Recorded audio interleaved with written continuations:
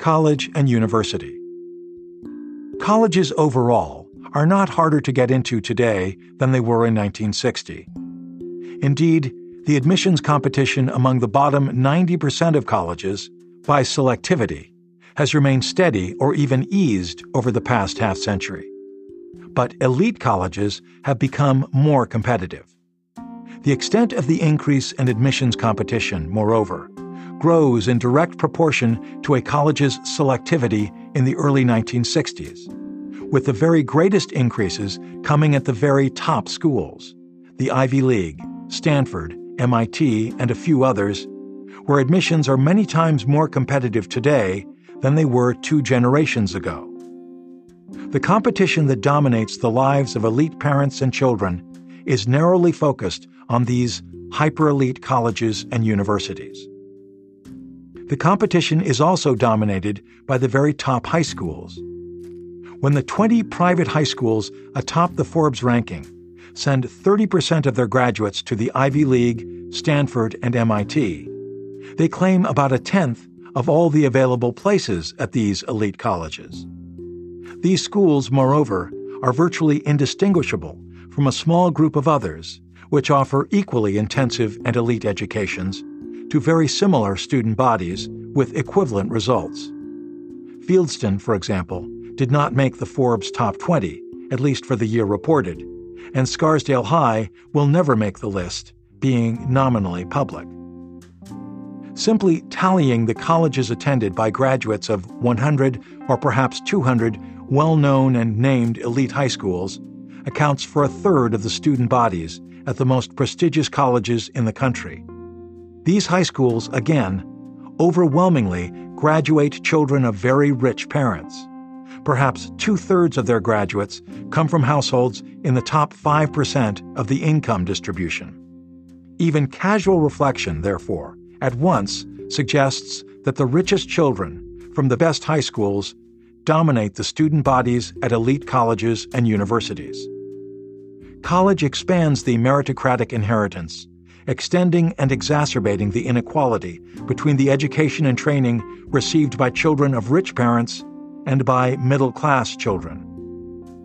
Systematic study confirms this intuition. The percentage of Americans who earn a BA of any sort by age 29 has grown dramatically since the end of the Second World War, from 6% in 1947 to 24% in 1977, to 32% in 2011.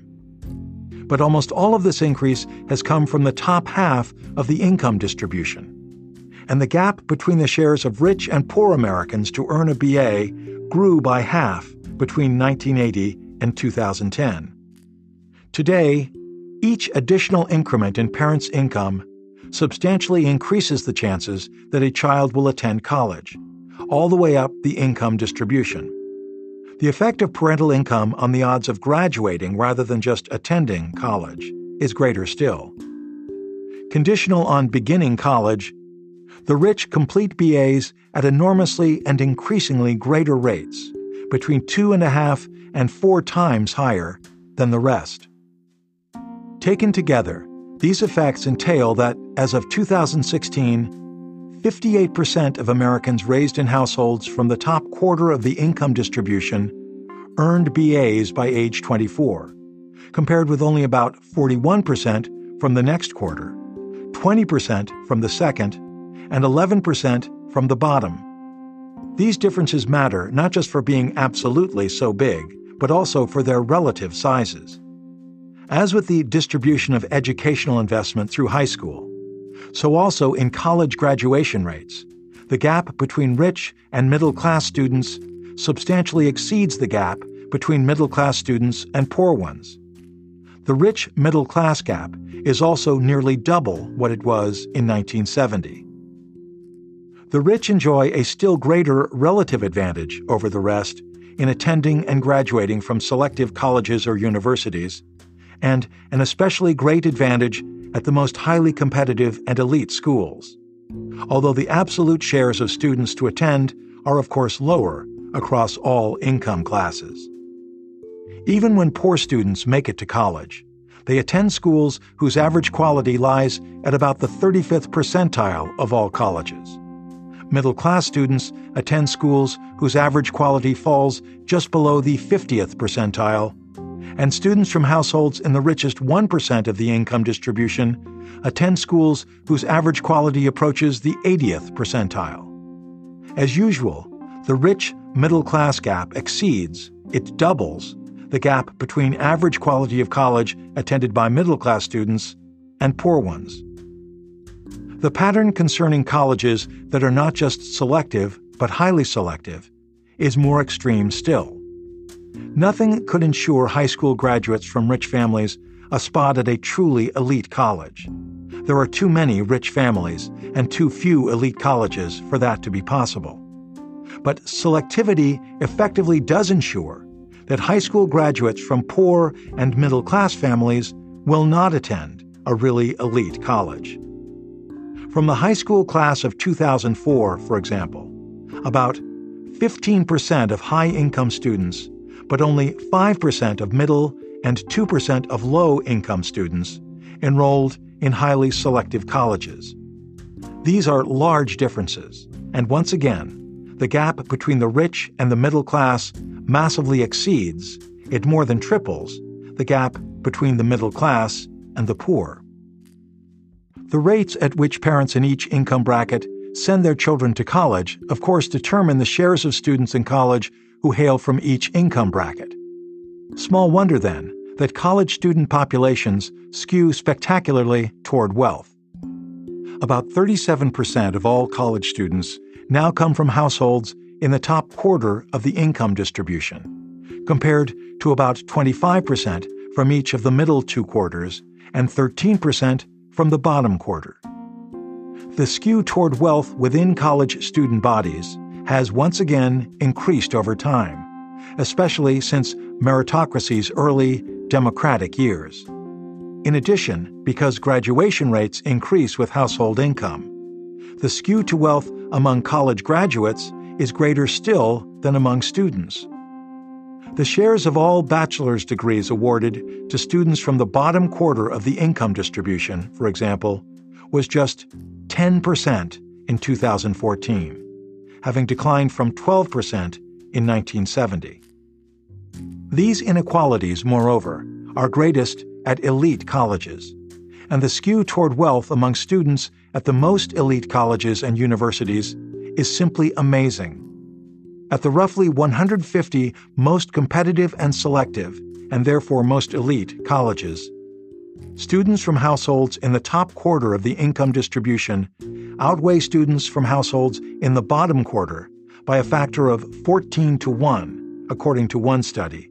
And at the 91 most competitive colleges, the top outweigh the bottom by 24 to 1, according to another.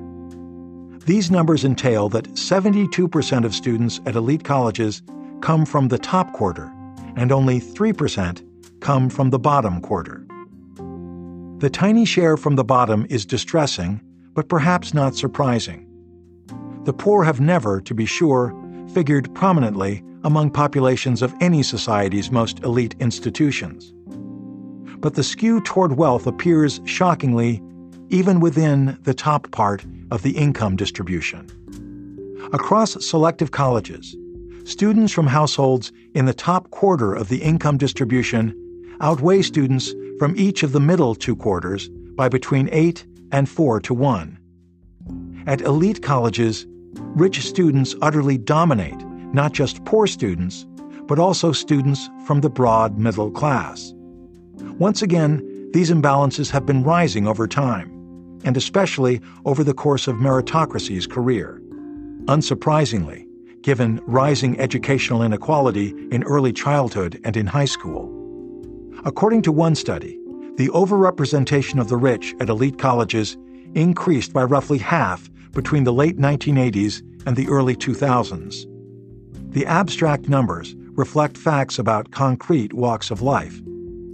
A 2004 study of the most selective private universities, for example, found more freshmen whose fathers were medical doctors alone than whose fathers were hourly workers, teachers, clergy, farmers, and soldiers combined. The skew toward wealth becomes sharpest and most disturbing at the very top of the educational hierarchy. The administrations of the very most elite colleges and universities do not publish systematic and comprehensive data concerning the class backgrounds of their student bodies. But students at some of them have begun to collect and report data about themselves. Student reporting at both Harvard and Yale colleges reveals that for recent classes, the share of students from households in the top quintile of the income distribution exceeds the share from the bottom two quintiles combined by a ratio of about 3.5 to 1.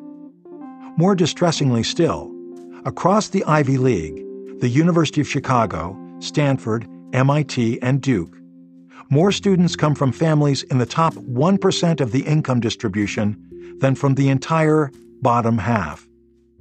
The scale of this skew toward wealth is simply outlandish. Even Oxford and Cambridge, long-standing symbols of the intersection between social class and elite education, today enroll student bodies with substantially greater economic diversity than Harvard and Yale. These facts, taken together, paint a stark overall picture. Being born to rich parents is nearly a sufficient condition for getting a BA, and it is nearly a necessary, although not a sufficient, condition for getting a BA from an elite college. College dominates the post-high school lives of rich students, and children of rich parents dominate the student bodies of elite colleges. Whatever its origins and purposes, meritocracy now makes college a rich person's affair. College itself exacerbates the concentration of training in the elite, extending education's special focus on the rich into adulthood, and further increasing the gap between the investments in human capital that middle-class and rich people receive. Whereas organized investment in the human capital of young Americans from poor and middle-class families mostly ceases at high school graduation, college initiates a new round of investment in almost all rich youth. The special investments associated with the education provided by the most competitive colleges go almost exclusively to rich youth. These investments, moreover, are massive. The distinctive investments that colleges make in educating students from rich backgrounds have been increasing steadily over recent decades. Higher education makes up 33% of all public education expenditure in the United States today. And when private expenditures are added in, colleges and universities account for 45% of total educational expenditures in the United States.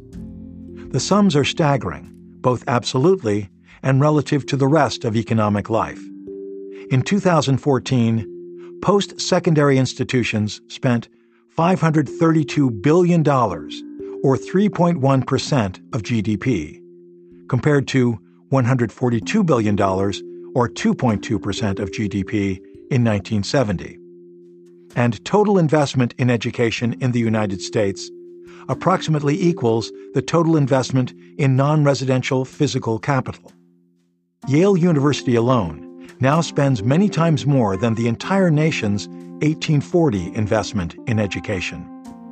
Strikingly, compared to other OECD countries, the United States spends a smaller than average share of GDP on elementary and secondary education, but nearly twice the average share on post-secondary education. Moreover, expenditures have grown significantly more rapidly than enrollments since 1970, which entails that real expenditures per student have increased by nearly 60%. Expenditures have increased most rapidly and enrollments most slowly at the most elite schools. Median real per-student expenditures in the Ivy League, for example, increased by 80% between just 2001 and 2015. Competitive colleges quite generally spend much more on training their relatively richer students than non-competitive colleges spend on training their relatively less rich students. $92,000 on student-oriented programs per student per year at the most selective colleges, compared to only about $12,000 at the least selective ones.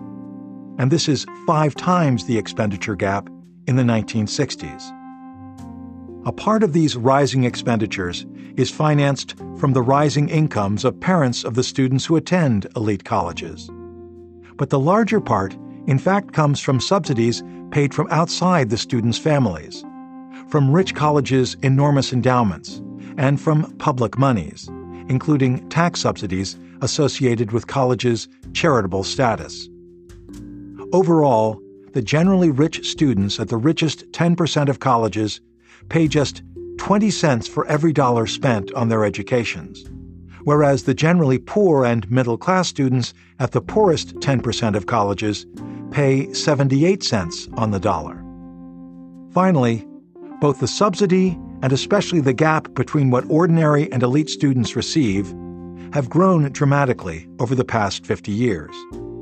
In 1967, the average annual subsidy per student was about $2,500 at the least selective colleges and about $7,500 at the most selective colleges. By 2007, the average at the bottom had grown to only about $5,000, while the subsidies for schools in the 99th percentile for selectivity had ballooned to about $75,000. Once again, the skew to wealth among elite student bodies entails that the largest subsidies go to the richest students. College, simply put, not only increasingly concentrates training in students from rich households, but also increasingly subsidizes the training that the rich receive. The size of both these elements of the meritocratic inheritance is staggering. Graduate and professional school. According to a common narrative, college graduation marks the end of youth and the commencement, hence the name of the ceremony, of the earnest of adult life. The college graduate, on this account, leaves the nurture of the schoolhouse forever behind. Whatever else she learns or becomes, she must do it in the harsher circumstances of the real world. Life today defies this telling of it, however, especially among the economic elite, and the gap between imagination and reality grows steadily.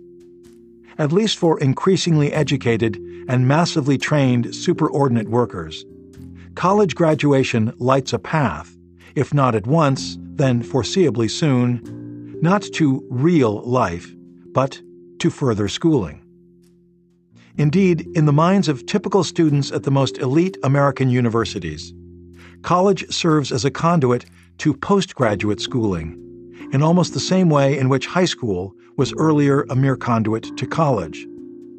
This additional education further focuses investments in human capital onto an increasingly skilled but also increasingly narrow elite, further expanding the gap between the investments made in the human capital of people born to rich parents and people born to everyone else.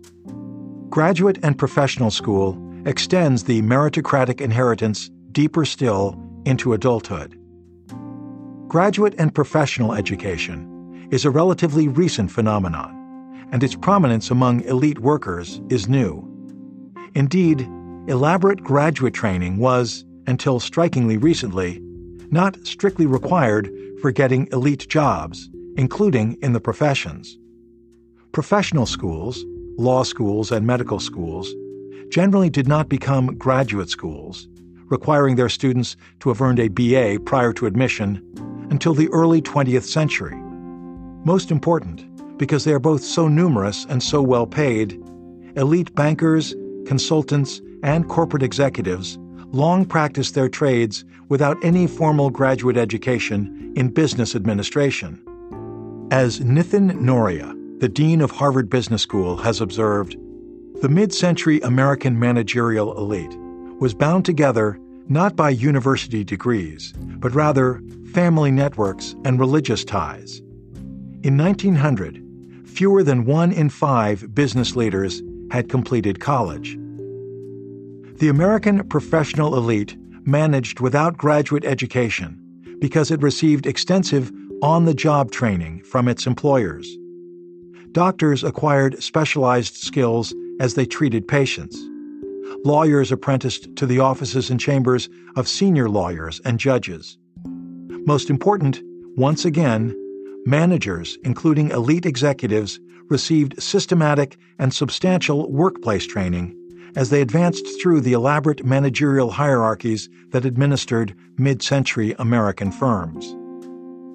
At IBM, for example, training for new executives began at the firm's intense Armonk Training Center and, in a sense, never ceased. Management employees typically devoted 2 years of their early careers to a rotating practicum through staff positions at Armonk, and they subsequently received 3 additional weeks of training at Armonk annually throughout their entire careers, with field training added on top. A career IBM man, retiring after 40 years' service, might have spent more than 4 years, or 10% of his work life, being trained by his employer. At Kodak, another leading light of mid-century American business, new employees received such quantities of training that the firm effectively never recruited employees over age 25. Nor were these firms outliers. The leading mid-century study of executives observed that new workers sought out workplace training and chose their firms with training in mind, and that mid-century firms answered the call. The basic executive training program at the firms that the study considered lasted fully 18 months. Firms today provide nothing remotely similar. When IBM abandoned its training-backed model of lifetime employment in the early 1990s, the shock at its headquarters was so great that company officials asked local gun shop owners to close their stores. And Kodak now expressly aspires to staff no more than 1/3 of its core management positions with internally trained workers. The transformation belongs to contemporary management lore. A collection of middle-aged insurance executives recently reminisced that while their own training a generation earlier had typically lasted a full year, none of their firms today any longer possesses any training program at all. The lore reflects reality, as measured by data. Overall, the average U.S. firm today invests less than 2% of its payroll budget on training.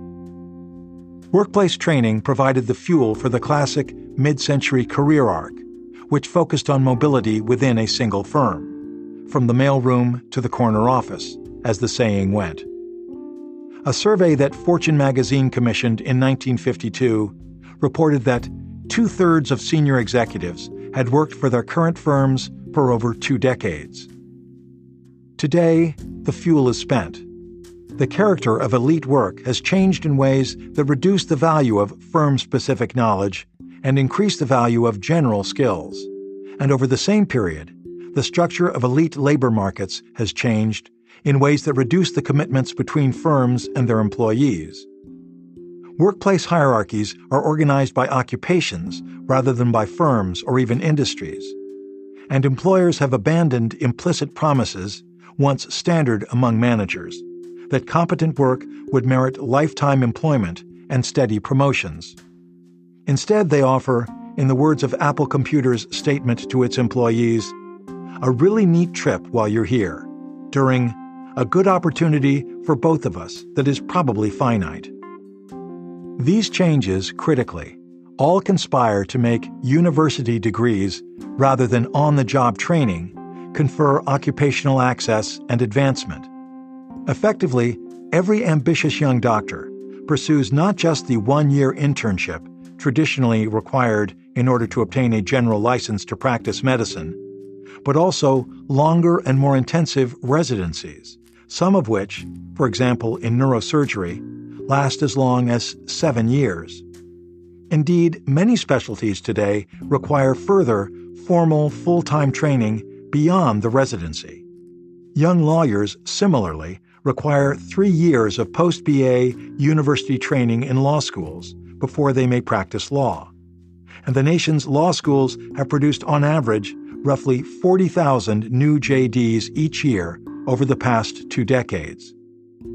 And elite workers entering finance, consulting, and management today almost universally spend 2 post-BA years in university training at business schools, which produce over 100,000 new MBAs each year. Whereas a pioneering 1932 study found that 55% of top corporate managers had not even attended college, 9 in 10 have completed college today, and elite managers now overwhelmingly hold MBAs or JDs. These patterns have by now become so thoroughly established, so deeply entrenched in the career paths of superordinate workers that they are taken for granted as part of the assumed background of elite life. In fact, however, they represent a profound innovation. They are less than a generation or two old. This transformation has important consequences for the distribution of training, of investments in human capital across American society. Post-BA training has long represented a substantial additional investment in the human capital of workers, and in particular of elite workers.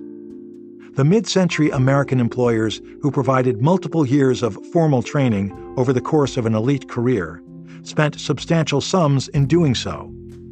University-based graduate and professional schools make, if anything, larger investments in their students. Expenditures per student per year at Harvard Business School have exceeded $350,000. Shifting training for elite jobs out of the workplace and into the university changes the socioeconomic composition of the people who receive the training and the investment in human capital that it imparts.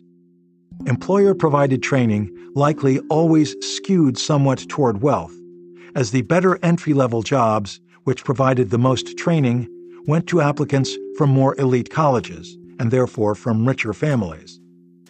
But university-based professional training skews dramatically toward wealth, as the disproportion of rich students at elite graduate and professional schools matches and even exceeds the socioeconomic imbalance among elite college students.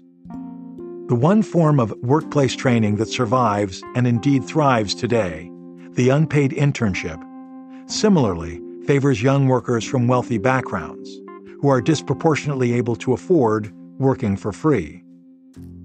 This should not come as any surprise.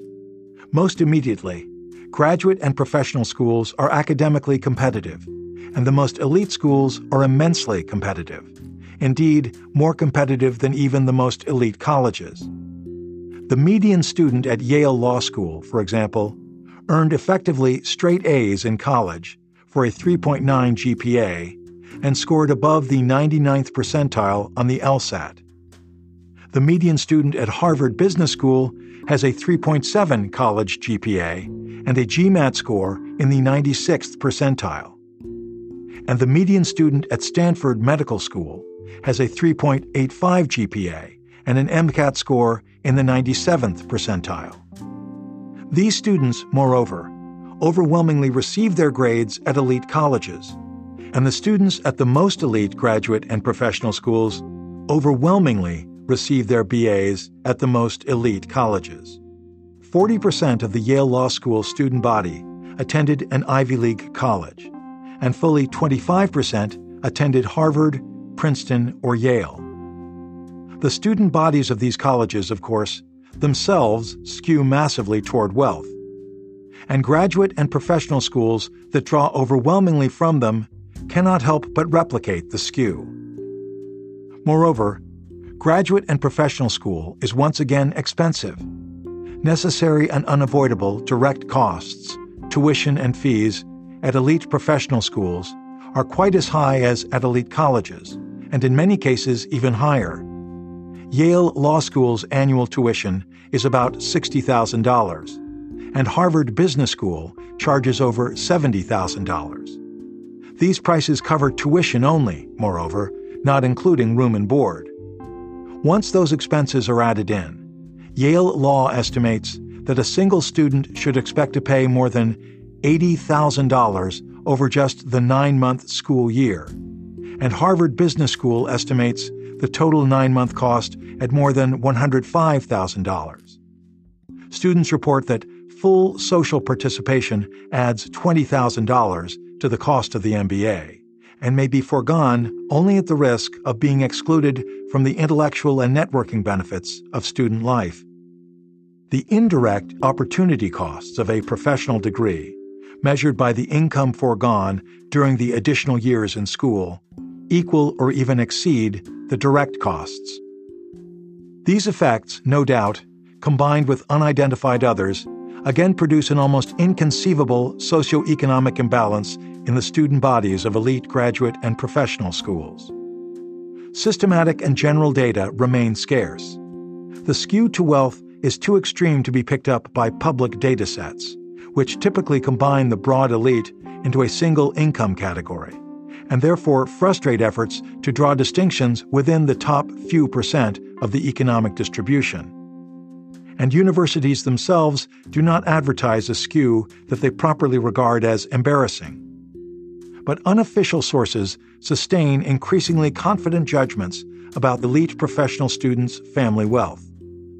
Harvard Business School students, discussing the social participation fees mentioned earlier, characterized those costs as only $20,000, which gives a pretty good sense of their background wealth.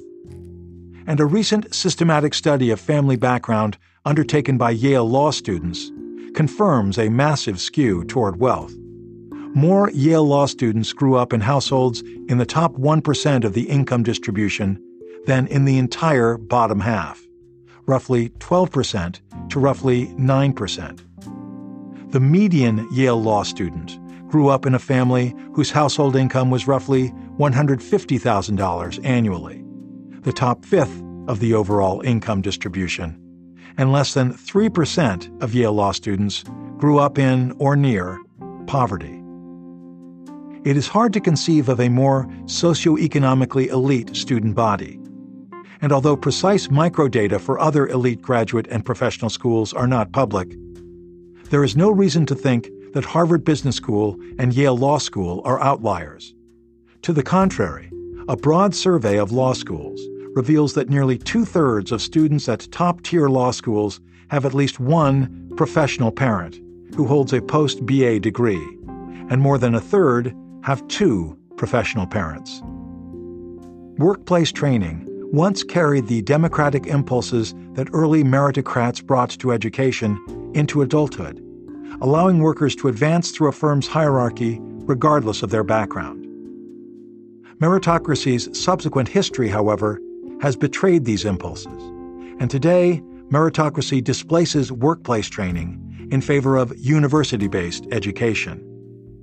Elite graduate and professional schools now both extend the massive excess investments in rich students' human capital deep into adult life and concentrate these investments on an almost unimaginably exclusive socioeconomic elite, at once increasing and narrowing the meritocratic inheritance. They draw the concentration of training and education in the United States today to a spiky fine point. Valuing the elite's inheritance. Meritocrats may be made rather than born, but they are not self-made. Elite and ordinary educations differ in almost every imaginable way, concerning the personnel, settings, styles, purposes, and programs of study through which they proceed. The differences cumulate to shepherd the elaborately educated children of rich parents into a distinctive way of life, one conspicuously consonant with the way of life adopted by adults in the superordinate working class. No simple characterization can fully capture this form of life's distinguishing marks, and no single scale can measure the distance that separates elite education from its ordinary counterpart. The elite education that enfolds rich children is in this respect, again, no different from the superordinate work that dominates the lives of rich adults. The connection between elite education and superordinate labor suggests, however, that a summary measure of the gap between the educations received by the rich and the rest can capture the essence of educational inequality, much as the top 1%'s income share clarifies economic inequality among adults. The association between elite education and top labor incomes, moreover, provides a guide to building the statistic.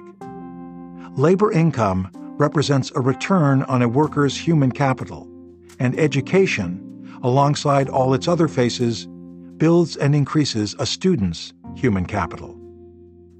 To construct a summary measure of the exceptional educations received by children of rich parents, therefore, strip away all the cultural context and institutional detail that surrounds elite education, and ignore the direct, personal, and in-kind investments that elite parents make in raising and training their children. Instead, treat education simply as an investment in human capital, susceptible of measurement by dollar sums. Then ask how much more is invested in educating a typical rich child than is invested in educating a typical middle-class child. How much more is invested in a typical child from a one-percenter household in Palo Alto than in a typical child from a middle-class household in St. Clair Shores?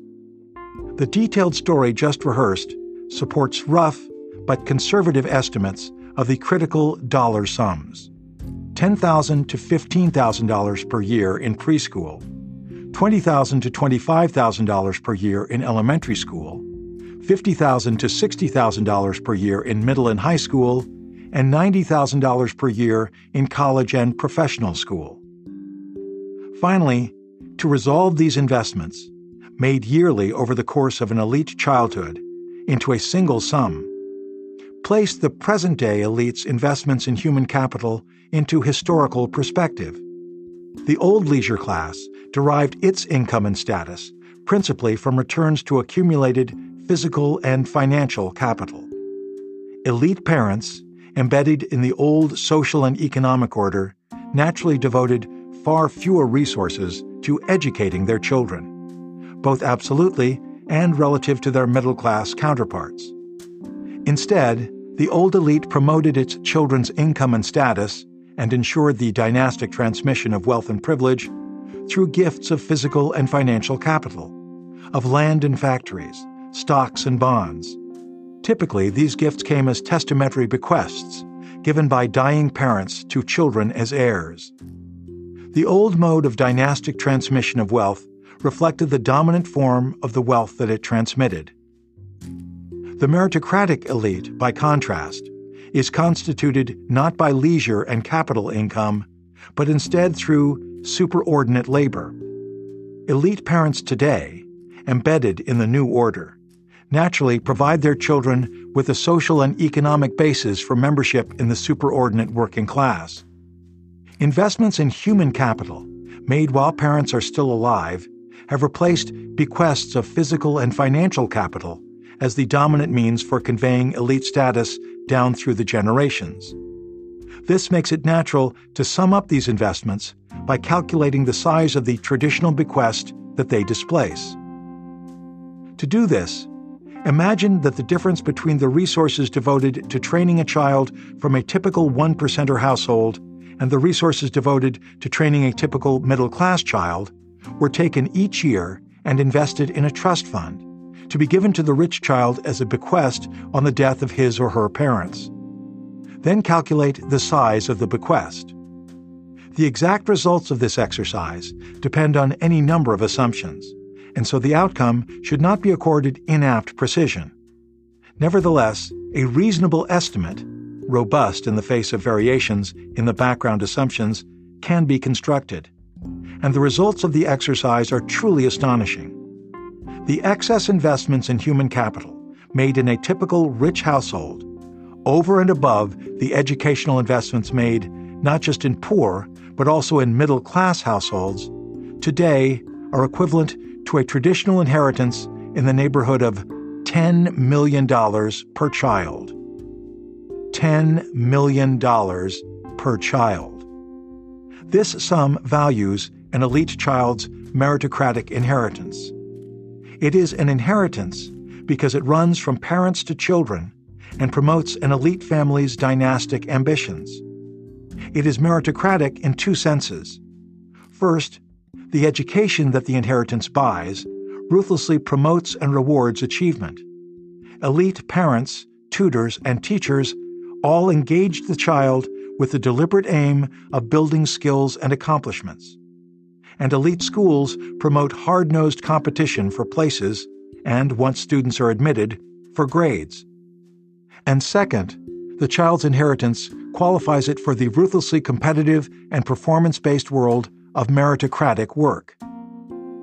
The elite's enormous investment in its children's education, enormous both absolutely and relative to the educational expenditures of the middle class, represents a new and distinctively meritocratic technology of dynastic succession, truly a revolution in family wealth transmission. Rich parents and rich children both gravitate naturally toward human capital as the preferred means for passing income and status down through the generations.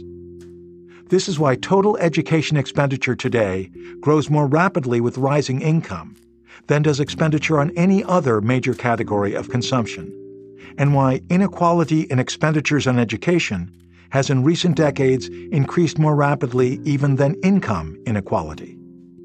Indeed, meritocracy's imaginative hold over today's elite is so powerful that even the super-rich, who own enough physical and financial capital to secure dynastic succession through traditional bequests, nevertheless commonly give their children a meritocratic inheritance, often, as in Mark Zuckerberg's case, as their principal or exclusive bequest.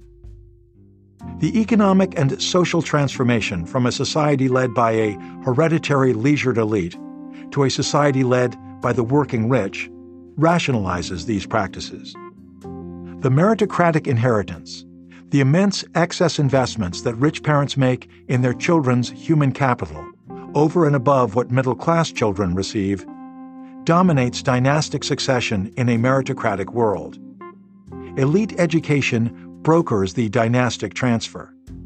Elite labor income pays out the value of the meritocratic inheritance that education builds.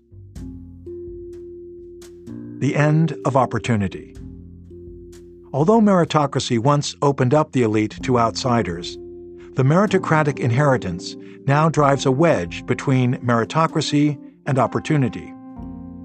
As the family becomes a site of production rather than consumption, and children become accumulators of human capital, the differences between elite and middle-class upbringing become economic rather than merely cultural or aesthetic, and moreover, project themselves deep into adult life. These arrangements make meritocracy an engine of dynastic privilege, excluding poor and middle-class children from the basis of future income and status. Despite the motives that led to its adoption, meritocracy no longer promotes equality of social and economic opportunity, as it was intended and expected to do. To the contrary, the social and economic inequalities that now burden America have distinctively meritocratic roots. Meritocracy's early career fulfilled the hopes that led Brewster and other mid-century reformers to embrace it. The aristocratic elite that meritocracy was designed to unseat lacked both the motive and the capacity to train its children to thrive in a competitive world. But it was inevitable that mature meritocracy should now undermine those hopes, and only meritocracy's enduring charisma makes it surprising. The meritocrats who make up the new elite, having achieved their own status by winning competitions at their own intensive schools and superordinate jobs, possess an unprecedented taste and aptitude for training their children. Because training and education work, rich children systematically outperform the rest. Again, not just the poor, but also the middle class, at each stage of their education. At every stage of childhood, extravagant investments in the human capital of rich children produce exceptional performances by these children, which then interact with meritocratic selection criteria at the next stage, in order to deepen and extend excess investments and exceptional achievements going forward, right through childhood and youth and into adulthood. The result of this mechanism is that by the end of the process, the new generation of superordinate workers is overwhelmingly composed of children from the present generation.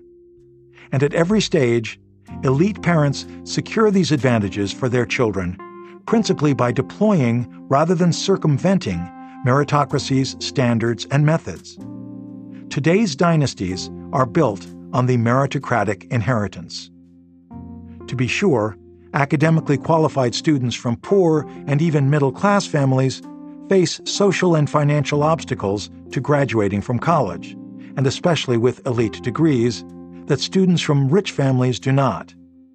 As a result, high school graduates from middle-class and poor backgrounds sometimes do not pursue or complete the college educations that their earlier academic achievements qualify them for.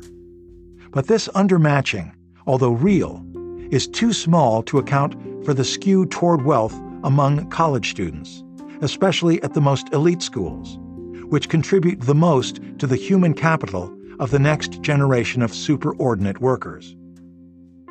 The unequal educations leading up to the SAT mean that there are simply not enough really high-achieving high school graduates from outside the economic elite to make much of an impact at the most selective colleges, and there are too many from within the elite for the student bodies at these colleges to skew any way except toward wealth. Even the most capable and ambitious working and middle-class students, cobbling together an education out of the generous but ad hoc attentions of a few exceptionally devoted teachers, supplemented by their own energy and ingenuity, as when one student from South Los Angeles taught himself about the world by watching Jeopardy, cannot reliably compete with the thousands of hours and millions of dollars invested in rich children. Indeed, even as the academic achievement of low-income high school graduates has increased in recent decades, undermatching has declined. Today, even perfect matching would not materially increase the share of students at elite colleges who hail from low-income households. The composition of the rising elite confirms this conclusion and demonstrates that meritocratic inequality draws wealth and achievement together, so that the richest and the highest performing students are now overwhelmingly one and the same. Elite student bodies skew not just to wealth, but also to academic achievement. Indeed, the best universities enroll the vast majority of the most capable students. Roughly 80,000 students score above 700 on the SAT's critical reading test in a typical year. Just the top 20 colleges in the U.S. News and World Report rankings enroll fully a quarter of these, and the top 5 law schools enroll roughly 2/3 of applicants with LSAT scores in the 99th percentile. The old aristocrats were vulnerable to meritocratic competition because they bred underachievers, but the new meritocrats raise overachievers and therefore dominate meritocratic competition. The principal source of the skew toward wealth among college students, and especially among students at the most competitive colleges, is academic rather than narrowly financial or even cultural. The skew toward wealth does not reflect a breakdown of meritocracy so much as meritocracy's triumph. Towering educational inequality reveals the inner logic of meritocratic inequality in its dark action. Finally, the meritocratic approach to dynastic succession confers one more advantage on the elite, which distinguishes the meritocratic inheritance from its aristocratic predecessor. Whereas inherited physical and financial wealth famously breeds temptations toward profligacy and therefore its own dissolution, hence the early 20th century saying that a family might go from shirt sleeves to shirt sleeves in 3 generations, human capital resists being wasted by those who are given it. The studious self-discipline that a young person must develop in order to participate in building up her human capital inspires an adult inclination not to squander it. Law, moreover, backs up this inclination. An owner cannot extract rents from her human capital without mixing it with her own contemporaneous labor. And the legal regime governing work, which permits wage labor but forbids slavery, prevents owners from selling their human capital apart from and in advance of mixing it with their labor. Indeed, because children do not inherit their parents' debts, human capital is proof against the profligacy of the prior generation also. Finally, Because most education is paid for while students are still children, transfers of human capital are effectively exempted from gift and inheritance taxes. Human capital, in sharp contrast to physical and financial capital, is therefore structured, psychologically, economically, and even legally, to resist being dissipated by its owners. Finally, the structures that have grown up around the superordinate working class, the social practices and institutions of elite education described earlier, support not just the husbanding of human capital by children who have received it from their parents, but also the renewed transmission of human capital to their own children in the next generation down the dynastic line. In all these respects, the meritocratic approach to dynasty building mimics the truly hereditary birthright aristocracy that for centuries dominated elite life. Education assumes the role in meritocracy that breeding played in the aristocratic regime, and superordinate labor takes on the role once played by hereditary landedness. The mid-century regime, in which formerly equal persons were differentiated not by breeding but by contingent inheritances of physical and financial capital, is revealed by this light as an interregnum rather than a stepping stone on the path of progress. The increasing monopoly that elite families exercise over pathways to income and status, and the increasing exclusion of not just poor but also middle-class children from elite training and thus also work, realize rather than retreat from meritocratic values. The dynastic character of privilege does not reflect the corruption so much as the consummation of the meritocratic regime. Even the rare exceptions to this monopoly, which occur when unusually talented or lucky children without rich parents break into the educated elite, serve principally to legitimate meritocracy by distinguishing this regime from one based immediately on breeding, and perhaps also by leavening the meritocratic loaf with some energy from the outside. Indeed, meritocracy appears poised to produce a system of intergenerational privilege more enduring than the mid-century mechanisms involving inheritance of physical and financial capital that meritocracy defeated and then replaced, a dynastic structure that closely resembles an earlier hereditary aristocracy in form and perhaps longevity. No wonder, therefore, that Kingman Brewster, attacked as a traitor by the mid-century's moneyed, leisured class, is today hailed as Yale's greatest president. He is a hero to the new meritocratic elite that his reforms created and now sustain, with no end in sight. No wonder, but an irony, as the regime that Brewster helped to inaugurate now oppresses the elite that it also powerfully favors. An exclusive ordeal. Hunter College High School in Manhattan is one of the most elite and competitive public schools in the country. Attendance at Hunter College High immensely increases a New York City public school student's chances of academic success in college admissions and economic success in life. 25% of the school's graduates are admitted to Ivy League colleges. Hunter High is therefore badly oversubscribed, with 10 times more applicants than spaces. The school, moreover, has for decades admitted its students exclusively on account of their performance on a rigorous entrance examination, so through a pure meritocracy. The exam system, like every meritocracy, favors prepared candidates, and a majority of admitted students now engage test preparation services to help improve their scores on the school's entrance exam. Preparation, for its part, is expensive and therefore favors the wealthy. And indeed, the student body that Hunter High composes in this way has over recent decades skewed increasingly toward children from rich families.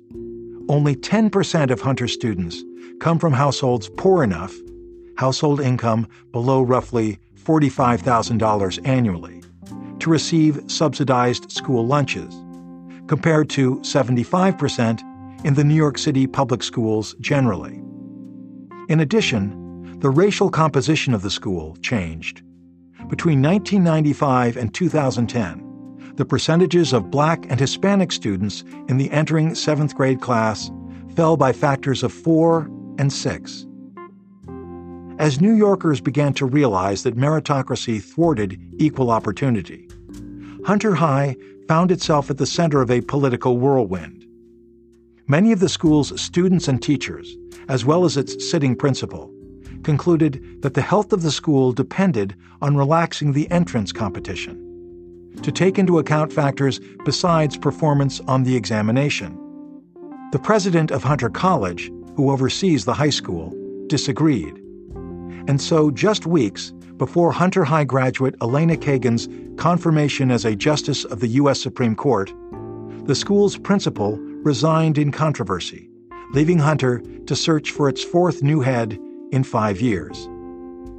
The conflict at Hunter High also had a second dimension that was perhaps thornier, but no less consequential. Even the elite children whom the school's meritocratic practices seemed to serve started to complain, as the school's workload, pressure, and stratification became oppressive. The school would begin in the next year to experiment with homework holidays in order to relieve student stress. But elite discontent inside the school had stripped the meritocrats of some of their enthusiasm and self-confidence in the conflict over admissions. And the accommodations that Hunter High made on behalf of its students undermined the meritocrats' position in principle. How could the school justify excluding outsiders simply because they do not measure up according to a principle that the school is prepared to relax when insiders need shelter from its harsh effects? The local squabble over Hunter High played out a dark dynamic that applies to meritocratic education quite generally. The value to me of my education, a well-known economist once observed, depends not only on how much I have, but also on how much the man ahead of me in the job line has. This remains so, moreover, regardless of how much education, absolutely, the person ahead of me and I both possess.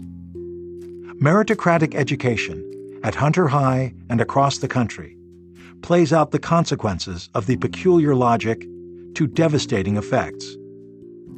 On the one hand, and in contrast to ordinary goods, when elites buy extravagant education, they directly diminish the educations that everyone else has. When the rich buy expensive chocolate, this does not make the middle class's cheap chocolate taste worse. But when the rich make exceptional investments in schooling, this does reduce the value of ordinary middle-class training and degrees.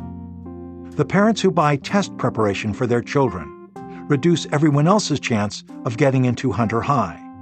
And the intensive education that Hunter High provides to its students reduces everyone else's chances of getting into Harvard.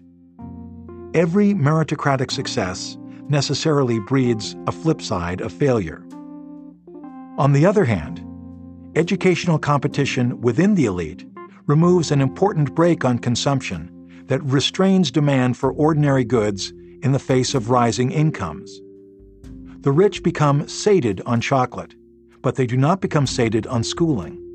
Instead, they invest more and more and more in educating their children in an effort to outdo one another.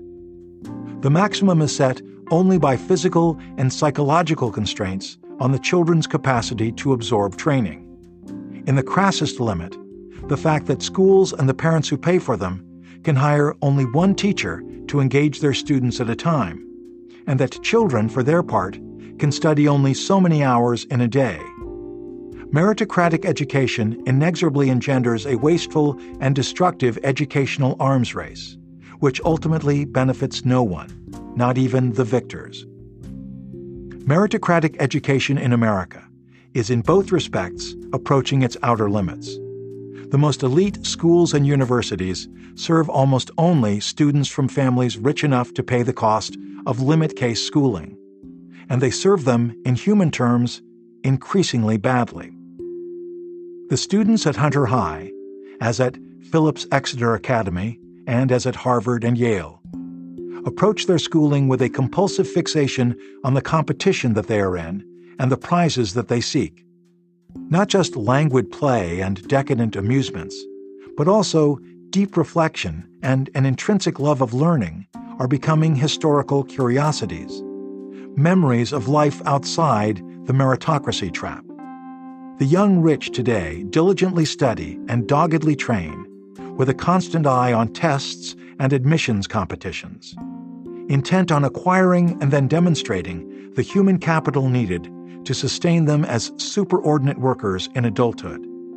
Their parents, moreover, organize much of adult life around the competition to preserve caste.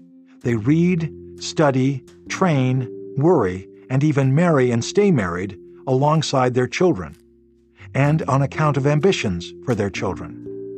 Helicopter parenting is just superordinate labor applied to the project of reproducing status in a meritocratic regime. The strain of all this competitive effort builds over time to produce measurable harms. In wealthy districts of Seoul, where students work harder than any place else in the world, the rates of curvature of the spine have more than doubled in the last decade, and doctors have named a new malady, turtleneck syndrome, in which a child's head hunches forward anxiously. At Yale Law School, 70% of survey respondents, students whose professional and material prospects have never been better, affirmed that they had experienced mental health challenges while at Yale. Their principal complaints, anxiety, depression, panic attacks, and recurrent insomnia, all involve one or another form of nervous exhaustion. If an Ivy League education was once a patina that burnished a carefree hereditary elite, it has become an open scramble to acquire or retain an elite status that must be won and may be lost. Meritocratic education also produces harms that are less measurable, but no less important. A life subsumed by competition infects students with shallow ambitions and deep and pervasive fears of failure. The infection has grown so severe that an entire genre is now devoted to describing it. Critics variously call elite students very smart but completely confused, with no idea what to do next, zombies, or, in perhaps the most memorable phrase in the genre, excellent sheep. When a group of elite professional school students was recently asked who among them would be willing to spend 15 hours per week on an intrinsically worthless task in order to gain a career advantage, all said that they would, and, moreover, expressed surprise at the question. Critics of elite education commonly cast its ills as reflecting weaknesses or even vices among the elite. Some critics frame their complaints in overly moralizing terms, accusing self-serving, precious, and smothering parents of raising gutless, mercenary children. Others emphasize intellectual failings and charge that the rich lack perspective, self-awareness, or an appropriate concern for their own human development, because, as David Foster Wallace prominently charged, they have been taught and complacently believe that a self is something you just have. These complaints resemble the charges considered earlier, that attribute top incomes to rent-seeking or even fraud. Both attacks succumb to meritocracy's charisma, instinctually assuming that any evil observed in meritocracy's orbit must reflect a corruption or perversion of the meritocratic order. In fact, however, a deeper and darker logic is again at play. The flaws of elite education do not arise because rich parents and children are unusually venal or stupid or otherwise callow.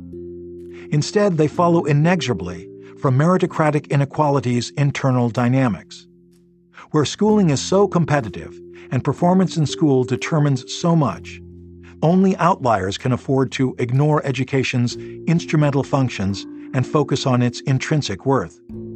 Saints, who are indifferent to income and status, and geniuses, who win the meritocratic race even without competing, might pursue meritocratic education for its own sake. But students of only ordinary virtue and ability must keep their eyes trained steadily on the meritocratic prize. Adulthood sets childhood's agenda, and work remakes family in its image.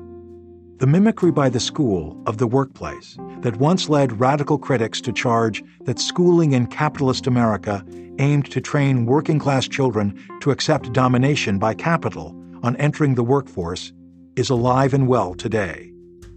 Only now, the pattern applies most dramatically within the elite.